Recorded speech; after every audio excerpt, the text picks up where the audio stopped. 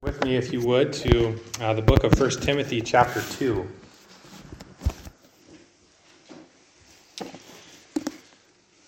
We're going to be in a few different texts together this morning, but what I would like to do is turn our attention today to the role of women in worship and in the ministry of the church, and we will focus particularly this morning on their verbal ministry.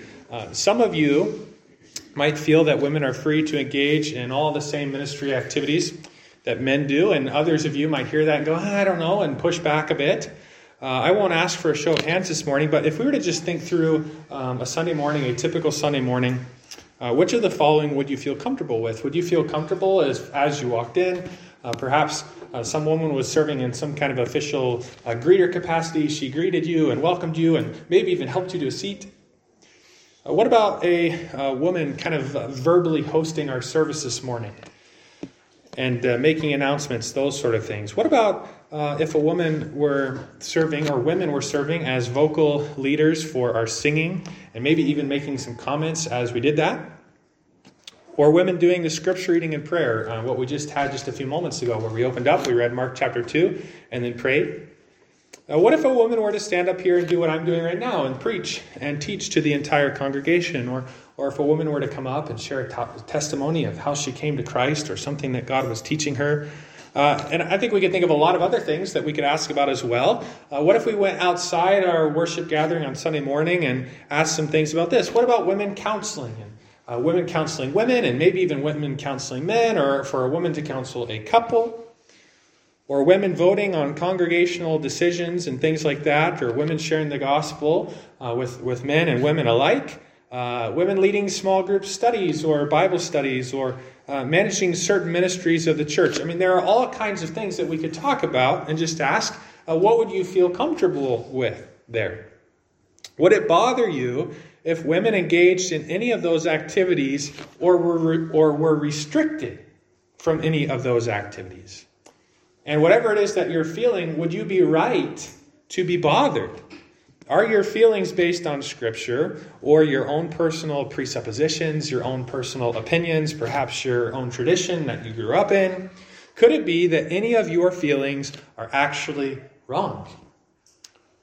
People often have wrong ideas about the role of women within the church. And I just want to ask, could you be one of those people? Could that be you? I think what we have in Scripture is a road, and it's got a ditch on either side. On the one side of the road is basically a ditch that minimizes the role of women within the church, and it places restrictions on their ministry activities where God and the Bible don't. And on the other side of the road is the ditch of not recognizing the few parameters that God does set. Both ditches are bad. They really are, both of them. You don't want to go off in either one of them. The road is the place to be. And thankfully, God gave us 3 New Testament texts to help us. And the reason that we're addressing this topic today is because one of those 3 texts is actually the passage that we looked at last week. But I didn't really dive into that topic as we worked through the text last week. But it is one of the key ones. In fact, it's probably the one that is not as well known, but it's highly significant. So those 3 texts are 1 Corinthians 11, 4-5, part of our text last week. A second passage in 1 Corinthians is chapter 14, verses 33-36. And then there's a third in the book of 1 Timothy chapter 2, verses 11-15. And so we're going to look at those 3 texts this morning. And we need to follow God's teaching about women in the church, whatever that is. So let's dive in and find out what it is. Kind of before we really dive into those 3 passages, let me just give you a sampling from one of those passages. 1 Corinthians 14, 33b-34 says this: As in all the churches of the saints, the women should keep silent in the churches, for they are not permitted to speak. Okay, wow, that's a pretty strong, big statement, right? Must women be silent in church? And if so, what does that look like and not look like? And that's what we want to get into this morning. And so we're going to make 2 big observations together. Here's the first one. God closes off a few activities within the church to women. Emphasis on the word few. There are a few restrictions, and we need to be aware of what those are because they are important. 1 Timothy chapter 2, verses 11-15 gives us 2 of those restrictions, and they're both rooted in something that we looked at last week, the headship principle. First, God restricts women from preaching and teaching to men. Look with me at verses 11 and 12 of 1 Timothy chapter 2. Let a woman learn quietly with all submissiveness. I do not permit a woman to teach or to exercise authority over a man. Rather, she is to remain quiet. God restricts women from preaching and teaching the Bible to men. That does not mean that a woman cannot teach men on other topics and in other settings, such as secular education or the workplace and things like that. In the church, women are also free to teach other ladies and children. Many women have the gift of teaching. And that gift should be exercised within the church. Paul's just clarifying, God doesn't want that to be towards men. Second, God restricts women from exercising authority directly over men. Verse 12 of the same passage teaches that a woman is not to exercise authority over a man. And this principle, as you think about it, it's kind of an overarching type of principle that could be violated in all different manner of ways. But the idea is that she is not to be in a position or doing things where she's having rule or authority over men within the congregation, within the church, or governing in some way. Why is that? And do these two first restrictions apply today? Well, yes, they do, and Paul's going to clarify that in the verses that come. How do we know that? Well, he's going to give us just a couple of reasons here given for these restrictions in this passage. And we see those reasons in verses 13 and 14, and the first one that he gives is the creation order.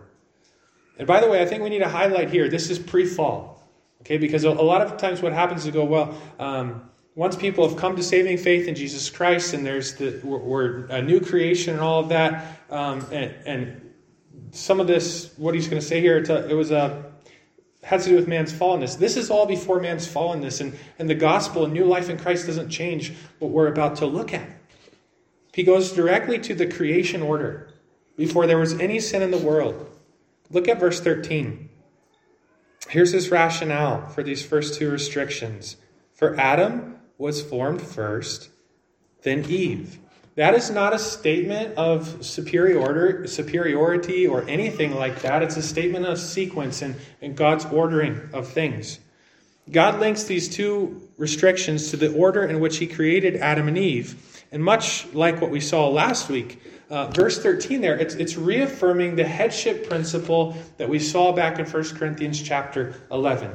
And remember, headship implies authority, but it need not imply superiority or inferiority or anything like that. But this is all rooted in the creation order, the order in which God created man and woman. And then he's going to kind of offer a second reason, and that's the danger of violating that order. Look at verse 14. It says, and Adam was not deceived, but the woman was deceived and became a transgressor. It's possible that this verse could be teaching that women are somehow more susceptible to temptation or false doctrine than men. I find that highly unlikely that is the meaning of this verse. The focus has been on order and sequence. God's creation order. One writer offers the following interpretation. I just want to quote a couple of sentences from him. He says this, more likely than verse 14, in conjunction with verse 13, is intended to remind the women at Ephesus, that's the people to whom 1 Timothy was written, that Eve was deceived by the serpent in the garden precisely in taking the initiative over the man whom God had given to be with her and to care for her. And so in the same way, he writes, if the women at the church at Ephesus proclaim their independence from the men of the church, refusing to learn in quietness and full submission, seeking roles that have been given to men in the church, they will make the same mistake Eve made and bring similar disaster on themselves and the church. I find that explanation much more satisfying and true to the context and the idea that women are more susceptible to temptation and false doctrine. It's all going back to creation order and God's design and God's plan. Third, in conjunction with that second restriction, we have a third restriction. God restricts women from the office of elder. This is clear not only from the fact that 1 Timothy chapter 3 teaches that an elder, which another term for an elder is pastor. 1 Timothy 3 teaches that an elder or a pastor is a man, but also we know that women shouldn't be in this office because the Bible teaches that the office of pastor or elder is a position of authority and oversight. For example, a verse that would highlight that dynamic is Hebrews chapter 13, verse 17. I think a verse many of you would be familiar with. It says, "Obey your leaders." If you grew up and you memorized this verse in the King James Version, you may have it in your mind this way: "Obey them that have the" what over you? The rule. "And submit to them. For they are keeping watch over your souls as those who will have to give an account." That's Hebrews 13, verse 17. When 1 Timothy chapter 2, verse 12 teaches that a woman is not to exercise authority over a man, it becomes clear that she cannot serve in the office of an elder, of a pastor. Several years ago, I was contacted by a young woman who was in university, and she was training to be a pastor, and she got some sort of class assignment, and her assignment was to reach out to a few different area pastors with a survey, a questionnaire, something like that, and ask for their 2 to 3 top pieces of advice. So here you've got a young woman, she's training to be a pastor, and she's supposed to reach out to some area pastors for some good advice to get her started. What advice would you have given her? I mean, this is what she asked for, my advice. What advice would you have given? Well, I thought, oh man, this is, a bit delicate, but I have one big burning thought in my mind here. And so as I responded to her while affirming the unquantifiable significance of women in the life of the church, I just tried as tactfully as possible to advise her. I think that probably the single greatest advice I could give you is to open up your Bible and just study these texts for what they say. Because they are all too quickly dismissed or explained away. God restricts women from the office of elder. And one fourth restriction, God restricts women from something that's related to prophesying. And I don't want to tell you what it is yet. I want to kind of work through it inductively, so to speak. Turn back to 1 Corinthians and let's go to chapter 14. And we're going to look together at verses 33 to 36. That's kind of the heart of this text. And let's look at it together and see if we can't figure out what it is exactly that God restricts women from doing. And I think we need a degree of precision here. It's important. The general context is orderly worship here in 1 Corinthians 14, the chapter and the surrounding chapters. And the specific context of these verses is something that the Apostle Paul is going to label or refer to as prophesying. Question: what on earth is prophesying? Well, prophesying is a word that is used throughout the Scriptures, and it's used in a couple different senses. In fact, it's used quite broadly. Sometimes prophesying is used of preaching. You might think of the phrase forth-telling. You're proclaiming something forth. Other times it's used of predicting or foretelling. The Old Testament prophets did both of those things. Actually, we often think of the prophets primarily as predicting things, but most of the time they were just proclaiming something. They were just preaching some kind of message that wasn't even predictive in nature. But they did both. They preached and they foretold. And in both instances, their prophesying was proclaiming the authoritative word of God. However, that is arguably not how the word prophesy is being used in 1 Corinthians. Some people believe that it is. But if you look with me at chapter 13, verse 8 of 1 Corinthians, we read these words: "Love never ends. As for prophecies, they will pass away. As for tongues, they will cease. As for knowledge, it will pass away." I think we could argue that prophesying is what's often labeled a sign gift that was exercised by both men and women within the first century of the church. And it seems to have reference to both receiving and sharing some kind of revelation from God. And Paul said in chapter 13, verse 8, that prophecies would pass away.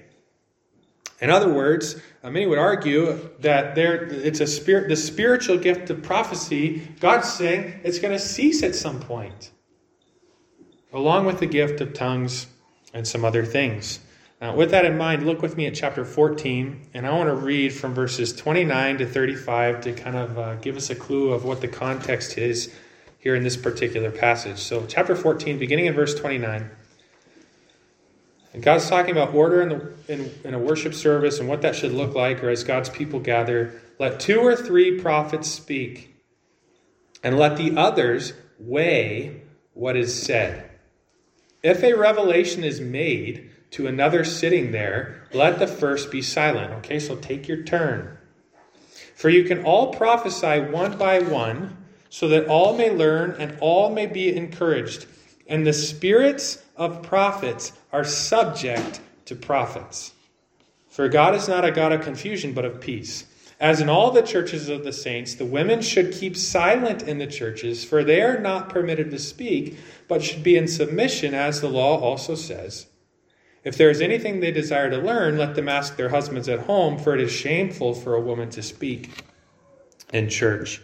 1 Corinthians 14 makes clear that these prophecies did not have the same authority as Scripture. Or at least that at a minimum, what was being said from some person's mouth, it needed to be weighed and examined. Is this accurate? Is this right? That lack of authority is why it had to be weighed, recognizing that you could have a mixture there of what was being said and such. So it needed to be weighed there in verse 29, and it be subject to the examination of other prophets. And one writer makes a helpful distinction between prophesying and teaching. He writes, prophecy is based on spontaneous revelation, while teaching is an exposition of received revelation. In verse 29, you see 2 things happening. If you look back at that verse, what do you see going on? Well, in verse 29, you see first that prophets are prophesying one by one. That's the first thing you see going on verbally. And the second thing you see is that people are weighing or judging what was being said. And it's in this the context of those 2 things that the women are told to be silent. Okay, so question for you. You've got 2 things going on verbally. Prophesying and weighing of prophecies. Where are the women told not to engage in either one of those? Or one of them? What's going on? Well, here's the catch. The larger context specifically allows for women to both pray and prophesy. It's the text we saw last week, chapter 11, verses 4 to 5. 1 Corinthians 14, 34 to 35 must be interpreted within the larger context. We cannot take the position that Paul contradicted himself. These 2 texts have to be reconciled. And it is the second activity that women are restricted from. They were to be silent when it came to the weighing of prophecies. Why? Well, once someone, a man or a woman, shared a prophecy, the others would then jump in, or some of the others, the other prophets, would jump in and authoritatively determine its validity. Is this right? Does this correspond to authoritative truth? And they would jump in and determine its validity and its spiritual significance. And following that, there may have even been exhortation to do something with the prophecy by way of application. And God is telling the women, don't jump in there and assume the role of authority and start exhorting people what to do. Well, why? Well, it comes back to the first 2 restrictions that we saw. In summary, God restricts women from weighing of prophecies. And if one believes that gift of prophecy has ceased, then the application for today is really of a more indirect nature. And as we continue to work through 1 Corinthians chapter 12 and 13 and 14, we'll try to pinpoint more the exact nature of what this prophesying was. But we'll do that on a future day. So what we've seen, though, is that God closes off a few activities within the church to women. What are they? Preaching and teaching the Bible to men. Exercising authority over men and serving as an elder. And then the third thing is weighing prophecies. Though we spent a fair deal of time on those things, we're really only talking about a few things. I just summarize them. Here they are. Boom, boom, boom. If we only consider the first 2 passages, though, we might walk away with a very, very restrictive view on women in worship and the life of the church. And I think often as people think about these texts, what comes to mind is 1 Timothy 2, and what comes to mind is 1 Corinthians 14. But often the text that is not brought into the discussion is 1 Corinthians chapter 11. If we just look at the first two texts, we might walk away with an overly restrictive viewpoint. But God gives us a third text that has to reconcile with the first two. And as I said, it's a text we've looked at last week, 1 Corinthians 11, particularly verses 4 to 5. God does close off a few activities within the church to women, but a second observation is that God opens up many, many activities within the church to women. Look back at chapter 11. I just want to read these verses 4 and 5. Every man who prays or prophesies with his head covered dishonors his head. But every wife who prays or prophesies with her head uncovered dishonors her head, since it is the same as if her head were shaven. Obviously, a lot of context there. We looked at that last week. If you weren't here, you can go back and listen to the message on that text. But what is it that God's attacking in verses 4 and 5? He's addressing something. What is it that he's addressing? Is God going after the women because they were praying and prophesying in the church setting? Is that what he's trying to... Is he saying that needs to stop?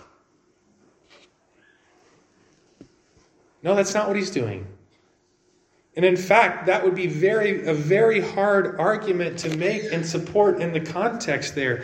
You would also have a hard time arguing that this was only something that was taking place at home or in some small group setting and that he's not referring to the larger gathering. One of the reasons I say that, in the Old Testament book of Joel, God said that in the New Covenant era, something was going to happen. Something amazing was going to happen. Joel chapter 2, verse 28, I'll read it. It says, "And it shall come to pass afterward that I will pour out my spirit on all flesh." So in Joel's day, the prophecy came that a day would come when God would pour out, unleash his spirit on all flesh. And then the verse continues, Joel 2 verse 28. "When that happens, your sons and your daughters shall prophesy." Your sons and your daughters shall prophesy. Interestingly, in the New Testament, Peter stands up on the day of Pentecost in Acts chapter 2, and he said what everybody was experiencing there in Acts chapter 2, it was Joel's prophecy being fulfilled. In 1 Corinthians 11, 4 to 5, God does not rebuke women for praying and prophesying in the church. Rather, he's giving them instructions on how to do that the right way, which is what we looked at last week. And one of the primary concerns was the headship principle was being completely violated. They needed to do this in such a way that honored male headship. And so as regards women's verbal ministry, I think it's just worth highlighting from verses 4 and 5 that God allows women to pray in the church. You think about times of church prayer gatherings, and I think we need to be reminded at times that men and women can sit together and they can pray together. You don't have to divide, let's put the men over here and let's put the women over here. Sure, if you want to do that, that's great. But that's not something that has to be done. Further, I think that we could also argue from this text that in a worship service, that a woman could stand up in front of the congregation and pray. And that could be done in a way that honors male headship. It could also be done in a way that doesn't. And that's what was going on in 1 Corinthians chapter 11. God allows women to pray, and God allows women as well to prophesy. The gift of prophecy seems to have ceased after the first century, but I think with that we could draw some helpful parallels for today. In the first century, God allowed women to prophesy, not preach, but to verbally relay the revelation that had come from God. And today, along similar lines, could a woman not stand up and simply read God's revelation, his word, in our hearing? If prophesying could be done in a way that honored male headship, couldn't something like reading Scripture actually be done the same way? Perhaps what I've just said has made some of you feel a bit uncomfortable. I don't really know. But I would ask you this, should it? With 1 Corinthians 11 opened up right in front of you. God allows women to pray, to prophesy. God also allows women to engage in many, many other activities. When God marked off boundary lines, He delineated for us what is out of bounds, but also what's in bounds. And I think when we come to different topics like this where God is giving us boundaries in Scripture, I think we're always wise to consider, well, anytime there's a boundary, there's something outside of bounds and there's something that's inside. And the field of play is quite large. And we're wise actually to recognize it and affirm that. I grew up playing a lot of soccer. A soccer field, as I think most of you know, it's rectangular in shape. You have 4 boundary lines, 2 end lines, 2 side lines. And it's actually the boundary lines that keep the game fun and exciting. What if you didn't have those? It's just a free-for-all. You run wherever you want. You take the ball wherever you want. You can go downtown with the ball. I mean, it'd just be such a frustrating game. The boundary lines help keep things fun and exciting and dynamic. What would you think, though, if the soccer team decided we're only going to use the left or the right side of the field? And they played as if there was an imaginary boundary line that ran from one net to the other, just straight up the field. And they only played on one side. What would you think? Do you think they'd win? Probably not. And in the sports analogy, we'd ask, well, why would you, if you've got this entire field of play, why would you limit yourself to one half of that if you actually want to win the game? You wouldn't. And when it comes to women in worship and the ministry of the church, I think we should ask this question: why would we draw extra boundary lines that God doesn't? And do we want to do that? Our mission is grand and glorious, and we might say we want to win. We want everyone fully engaged, and we want everyone fully using their spiritual gifts. Men, women, and children. And what that means, if that's going to happen well, we need to know where the lines are. We have to know where they are. And that's why we looked at the first 4 restrictions this morning. And we need to recognize the entire field and use it well. And even at times, if we don't use the entire field, I think we at least need to recognize and acknowledge its existence. It's also important to recognize that when it comes to the specific outworkings of these principles, elders are going to have to make some judgment calls on all kinds of things from church to church. And that's going to vary, and it's going to look different from place to place. And our elders are going to do that. We're going to make judgment calls here at Beaumont Baptist. For example, we're going to ask questions. Okay, well, we've got this headship principle, and here's some of the texts, and how do we use or not use women, so to speak, on the platform? How do we do that? And how do we do that in such a way that it conveys this headship principle?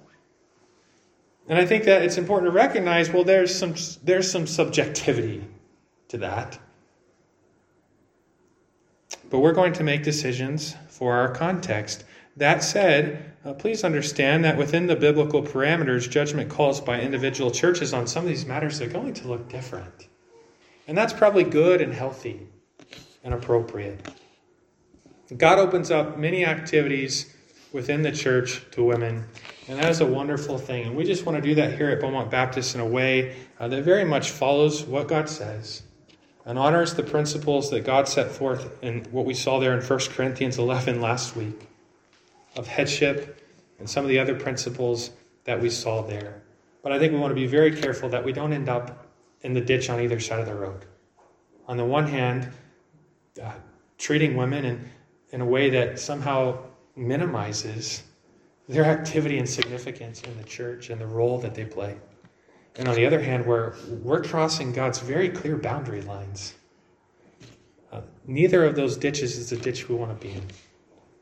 We want to be on the road that God has given us. And as I said, we want to try as a church to say, hey, God's given everyone who's born again in this body has the Spirit of God dwelling within them and has spiritual gifts. And God wants those gifts to be used and tapped into. So how do we do that well? In a way that's pleasing and honoring to God.